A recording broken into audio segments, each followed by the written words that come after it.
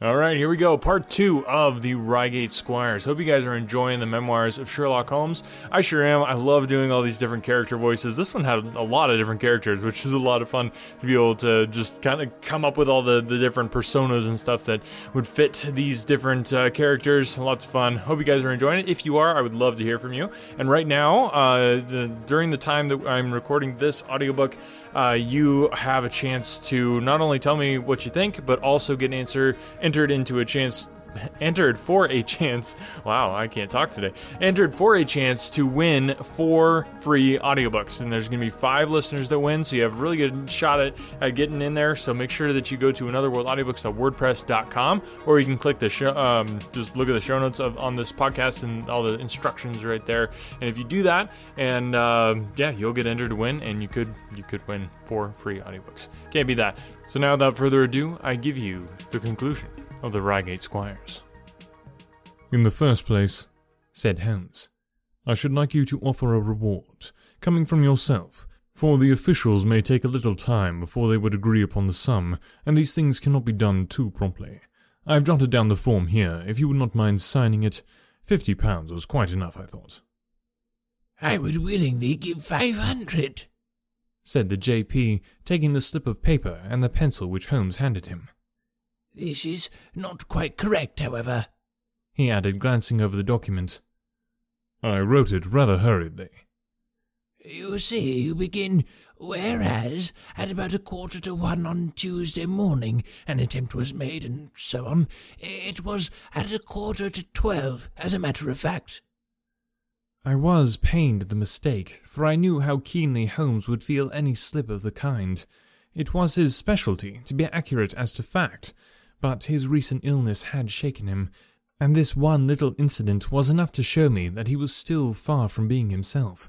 He was obviously embarrassed for an instant, while the inspector raised his eyebrows, and Alec Cunningham burst into a laugh. The old gentleman corrected the mistake, however, and handed the paper back to Holmes. Get it printed as soon as possible, he said. I think your idea is an excellent one. Holmes put the slip of paper carefully away into his pocketbook. And now, said he, it really would be a good thing that we should all go over the house together, and make certain that this rather erratic burglar did not, after all, carry anything away with him. Before entering, Holmes made an examination of the door which had been forced. It was evident that a chisel or strong knife had been thrust in, and the lock forced backward with it. We could see the marks in the wood where it had been pushed in. You don't use bars, then? He asked. We have never found it necessary. You don't keep a dog? Yes, but he is chained on the other side of the house.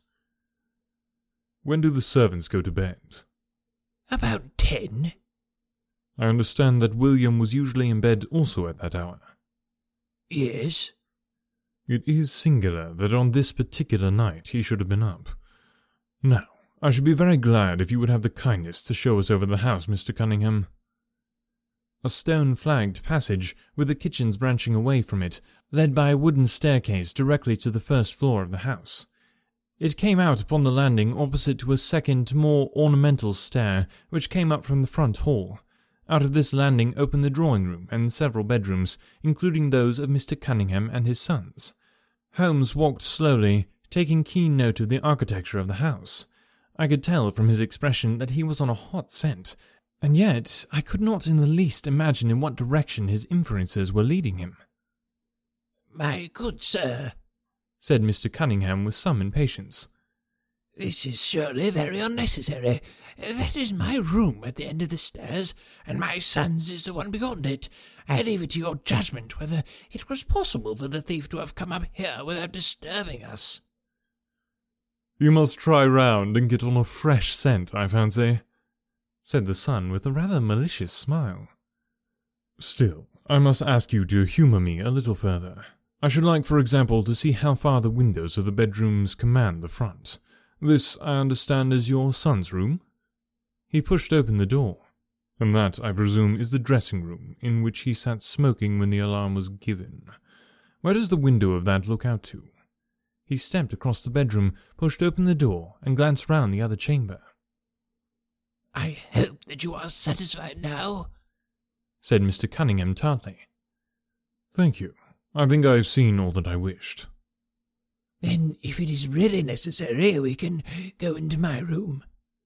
If it is not too much trouble. The JP shrugged his shoulders and led the way into his own chamber, which was a plainly furnished and commonplace room. As we moved across it in the direction of the window, Holmes fell back until he and I were the last in the group. Near the foot of the bed stood a dish of oranges and a carafe of water. As we passed it, Holmes, to my unutterable astonishment, leaned over in front of me and deliberately knocked the whole thing over. The glass smashed into 1,000 pieces, and the fruit rolled about into every corner of the room. You've done it now, Watson, said he coolly. A pretty mess you've made of the carpet. I stooped in some confusion and began to pick up the fruit, understanding for some reason my companion desired me to take the blame upon myself. The others did the same and set the table on its legs again. "Hello," cried the inspector. "Where has he got to?" Holmes had disappeared. "Wait here an instant," said young Alec Cunningham. "The fellow is off his head, in my opinion. Come with me, father, and see where he's got to." They rushed out of the room, leaving the inspector, the colonel, and me staring at each other. "Well, my word, I'm inclined to agree with Master Alec," said the official. "It may be the effect of his illness, but it seems to me that—" His words were cut short by a sudden scream of, "Help! Help! Murder!" With a thrill, I recognized the voice as that of my friend. I rushed madly from the room onto the landing. The cries, which had sunk down into a hoarse, inarticulate shouting, came from the room which we had first visited. I dashed in, and on into the dressing-room beyond. The two Cunninghams were bending over the prostrate figure of Sherlock Holmes, the younger clutching his throat with both hands, while the elder seemed to be twisting one of his wrists. In an instant, the three of us had torn them away from him, and Holmes staggered to his feet, very pale, and evidently greatly exhausted. "Arrest these men, Inspector," he gasped. "On what charge?" "That of murdering their coachman, William Kirwan." The inspector stared about him in bewilderment. "Oh, come now, Mr. Holmes," said he at last. "I'm sure you don't really mean to—" "Tut, my man, look at their faces," cried Holmes curtly. Never, certainly, have I seen a plainer confession of guilt upon human countenances. The elder man seemed numbed and dazed, with a heavy, sullen expression upon his strongly marked face. The son, on the other hand, had dropped all that jaunty, dashing style which had characterized him, and the ferocity of a dangerous wild beast gleamed in his dark eyes, and distorted his handsome features. The inspector said nothing, but, stepping to the door, he blew his whistle. Two of his constables came at the call. "I have no alternative, Mr. Cunningham," said he. "I trust that this may all prove to be an absurd mistake, but you can see that—" "Ah, would you? Drop it!" He struck out with his hand, and a revolver which the younger man was in the act of cocking clattered down upon the floor. "Keep that," said Holmes, quietly putting his foot upon it. "You will find it useful at the trial, but this is what we really wanted." He held up a little crumpled piece of paper. "The remainder of the sheet?" cried the inspector. "Precisely." "And where was it?" "Where I was sure it must be. I'll make the whole matter clear to you presently. I think, Colonel, that you and Watson might return now, and I will be with you again in an hour at the furthest. The inspector and I must have a word with the prisoners, but you will certainly see me back at luncheon time." Sherlock Holmes was as good as his word, for about 1 o'clock he rejoined us in the colonel's smoking room. He was accompanied by a little elderly gentleman who was introduced to me as Mr. Acton, whose house had been the scene of the original burglary. "I wished Mr. Acton to be present while I demonstrated this small matter to you," said Holmes, "for it is natural that he should take a keen interest in the details.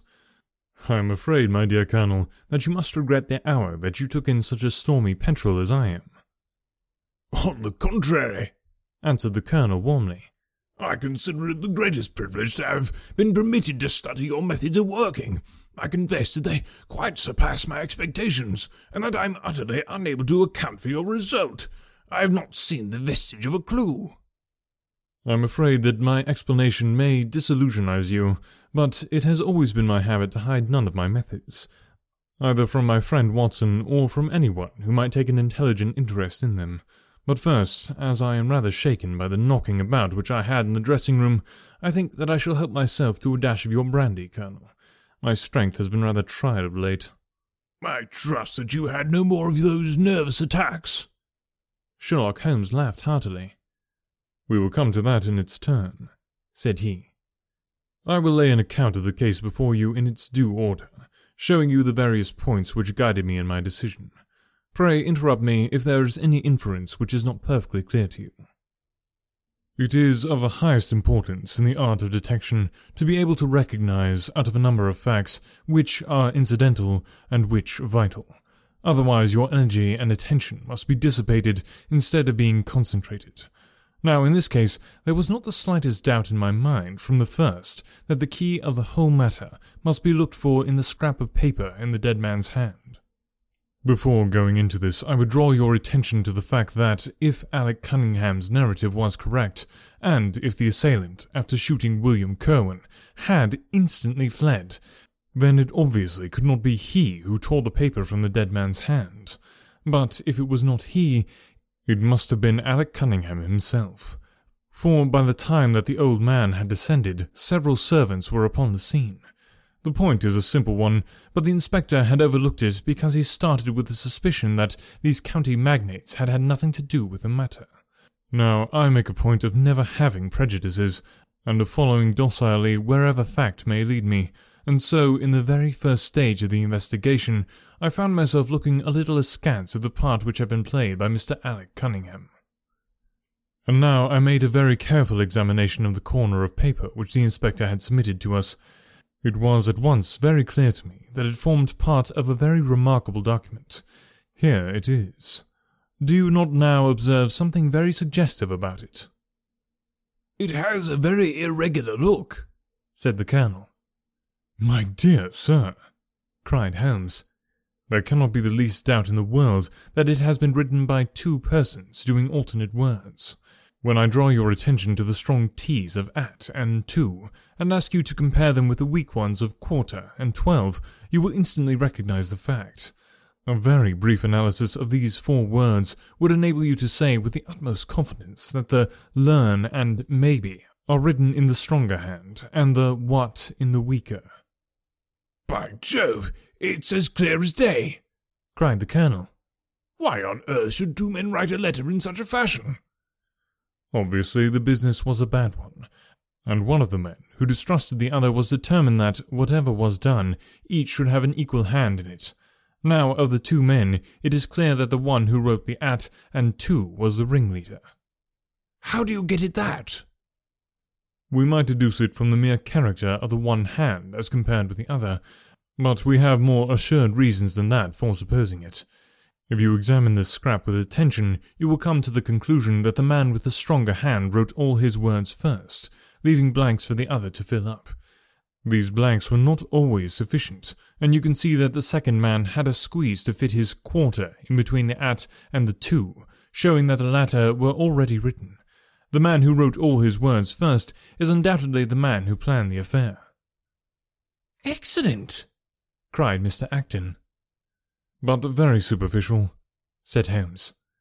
We come now, however, to a point which is of importance. You may not be aware that the deduction of a man's age from his writing is one which has been brought to considerable accuracy by experts. In normal cases, one can place a man in his true decade with tolerable confidence. I say normal cases because ill health and physical weakness reproduce the signs of old age, even when the invalid is a youth. In this case, looking at the bold, strong hand of the one, and the rather broken-backed appearance of the other, which still retains its legibility, although the T's have begun to lose their crossing, we can say that the one was a young man, and the other was advanced in years, without being positively decrepit. Excellent, cried Mr. Acton again. There is a further point, however, which is subtler and of greater interest. There is something in common between these hands. They belong to men who are blood relatives. It may be obvious to you in the Greek E's, but to me there are many small points which indicate the same thing. I have no doubt at all that a family mannerism can be traced in these two specimens of writing. I am only, of course, giving you the leading results now from my examination of the paper. There were 23 other deductions which would be of more interest to experts than to you. They all tended to deepen the impression upon my mind that the Cunninghams, father and son, had written this letter. Having got so far, my next step was, of course, to examine into the details of the crime, and to see how far they would help us. I went up to the house with the inspector, and saw all that was to be seen. The wound upon the dead man was, as I was able to determine with absolute confidence, fired from a revolver at the distance of something over 4 yards. There was no powder blackening on the clothes. Evidently, therefore, Alec Cunningham had lied when he said that the two men were struggling when the shot was fired. Again, both father and son agreed as to the place where the man escaped into the road. At that point, however, as it happens, there is a broadish ditch, moist at the bottom. As there were no indications of boot marks about this ditch, I was absolutely sure not only that the Cunninghams had again lied, but that there had never been an unknown man upon the scene at all. And now I have to consider the motive of this singular crime. To get at this, I endeavoured first of all to solve the reason of the original burglary at Mr. Acton's. I understood from something which the Colonel told us that a lawsuit had been going on between you, Mr. Acton, and the Cunninghams. Of course, it instantly occurred to me that they had broken into your library with the intention of getting at some document which might be of importance in the case. Precisely so, said Mr. Acton. There can be no possible doubt as to their intentions. I have the clearest claim upon half of their present estate, and if they could have found a single paper, which, fortunately, was in the strong box of my solicitors, they would undoubtedly have crippled our case. There you are, said Holmes, smiling. It was a dangerous, reckless attempt, in which I seemed to trace the influence of young Alec. Having found nothing, they tried to divert suspicion by making it appear to be an ordinary burglary, to which end they carried off whatever they could lay their hands upon. That is all clear enough, but there was much that was still obscure. What I wanted above all was to get the missing part of that note. I was certain that Alec had torn it out of the dead man's hand, and almost certain that he must have thrust it into the pocket of his dressing gown. Where else could he have put it? The only question was whether it was still there. It was worth an effort to find out, and for that object we all went up to the house. The Cunninghams joined us, as you doubtless remember, outside the kitchen door. It was, of course, of the very first importance that they should not be reminded of the existence of this paper, otherwise they would naturally destroy it without delay. The inspector was about to tell them of the importance which we attached to it when, by the luckiest chance in the world, I tumbled down in a sort of fit, and so changed the conversation. "Good heavens!" cried the Colonel, laughing. "Do you mean to say that all our sympathy was wasted, and your fit an imposture?" "Speaking professionally, it was admirably done," cried I, looking in amazement at this man who was forever confounding me with some new phase of his astuteness. "It is an art which is often useful," said he. "When I recovered, I managed, by a device which had perhaps some little merit of ingenuity, to get old Cunningham to write the word 12, so that I might compare it with the 12 upon the paper." "Oh, what an ass I have been!" I exclaimed. "I could see that you were commiserating me over my weakness," said Holmes, laughing. "I was sorry to cause you the sympathetic pain which I know that you felt. We then went upstairs together, and having entered the room and seeing the dressing-gown hanging beside the door, I contrived, by upsetting a table, to engage their attentions for the moment, and slipped back to examine the pockets. I had hardly got the paper, however, which was, as I had expected, in one of them, when the two Cunninghams were on me, and would, I verily believe, have murdered me then and there but for your prompt and friendly aid. As it is, I feel that young man's grip on my throat now, and the father had twisted my wrist round in an effort to get the paper out of my hand. They saw that I must know all about it, you see, and the sudden change from absolute security to complete despair made them perfectly desperate. I had a little talk with old Cunningham afterwards as to the motive of the crime. He was tractable enough, though his son was a perfect demon, ready to blow out his own or anybody else's brains if he could have got to his revolver. When Cunningham saw that the case against him was so strong, he lost all heart and made a clean breast of everything. It seems that William had secretly followed his two masters on the night they had made their raid upon Mr. Acton's, and having thus got them into his power, proceeded under threats of exposure to levy blackmail upon them. Mr. Alec, however, was a dangerous man to play games of that sort with. It was a stroke of positive genius on his part to see in the burglary scare which was convulsing the countryside an opportunity of plausibly getting rid of the man whom he feared. William was decoyed up and shot, and had they only got the whole of the note and paid a little more attention to detail in the accessories, it is very possible that suspicion might never have been aroused. "And the note?" I asked. Sherlock Holmes placed the subjoined papers before us. "If you will only come round at 11:45 to the East Gate, you will learn what will very much surprise you, and maybe be of the greatest service to you and also to Annie Morrison. But say nothing to anyone upon the matter." "It is very much the sort of thing that I expected," said he. "Of course, we do not yet know what the relations may have been between Alec Cunningham, William Kerwin, and Annie Morrison. The results show that the trap was skillfully baited. I am sure that you cannot fail to be delighted with the traces of heredity shown in the P's and in the tails of the G's. The absence of the I-dots in the old man's writing is also most characteristic. Watson, I think our quiet rest in the country has been a distinct success, and I shall certainly return much invigorated to Baker Street tomorrow." All right, thank you guys so much for listening. It just warms my heart to know that people are enjoying the podcast and listening. And yeah, there's nothing better in the world than being able to put something out into the world and have people appreciate it and enjoy it. And if you are, I want to hear from you. And if you let me know while I'm recording this audiobook that you like the podcast, or I guess you can leave any kind of rating you want on the podcast. But hopefully it's a good one. But if you do right now, you're going to get answered for that chance to win 4 free audiobooks. So definitely check that out, people. anotherworldaudiobooks.wordpress.com. All the instructions are right there, or you can just click on the show notes and get them there. Thanks so much for listening today, guys, and remember to share the podcast with someone that you know who might enjoy a free audiobook. When I was in school, I absolutely hated writing. It wasn't until I was a bit older that I came to understand the power of words. If you're a business owner, you understand that power too. A business blog, when done right, can drive sales, increase revenue, and get you more customers. But as a business owner, you probably don't have the time to do all that writing. Plus, if you're not a copywriter by trade, you might feel like you're just kind of throwing words out there and they're not actually accomplishing anything. The good news is, there's a simple solution. Check it out. I call it the Ultimate Blog Post Checklist for businesses with online stores. This checklist will allow you to write better, more effective articles that convert readers into buyers. It's full of easy to follow examples to get your creativity flowing based on experience of nearly 1 million words written, and best of all, it's effective on any type of article in any industry or niche. I've successfully used this exact checklist on topics from pool table reviews to investment advice. Tired of spending tons of time writing stuff that doesn't convert? This checklist will change that by giving you highly effective blog posts and articles that transform readers into paying customers. Go to invicta.enterprises/free checklist and start saving time and transforming your writing now. That's invicta.enterprises/free checklist.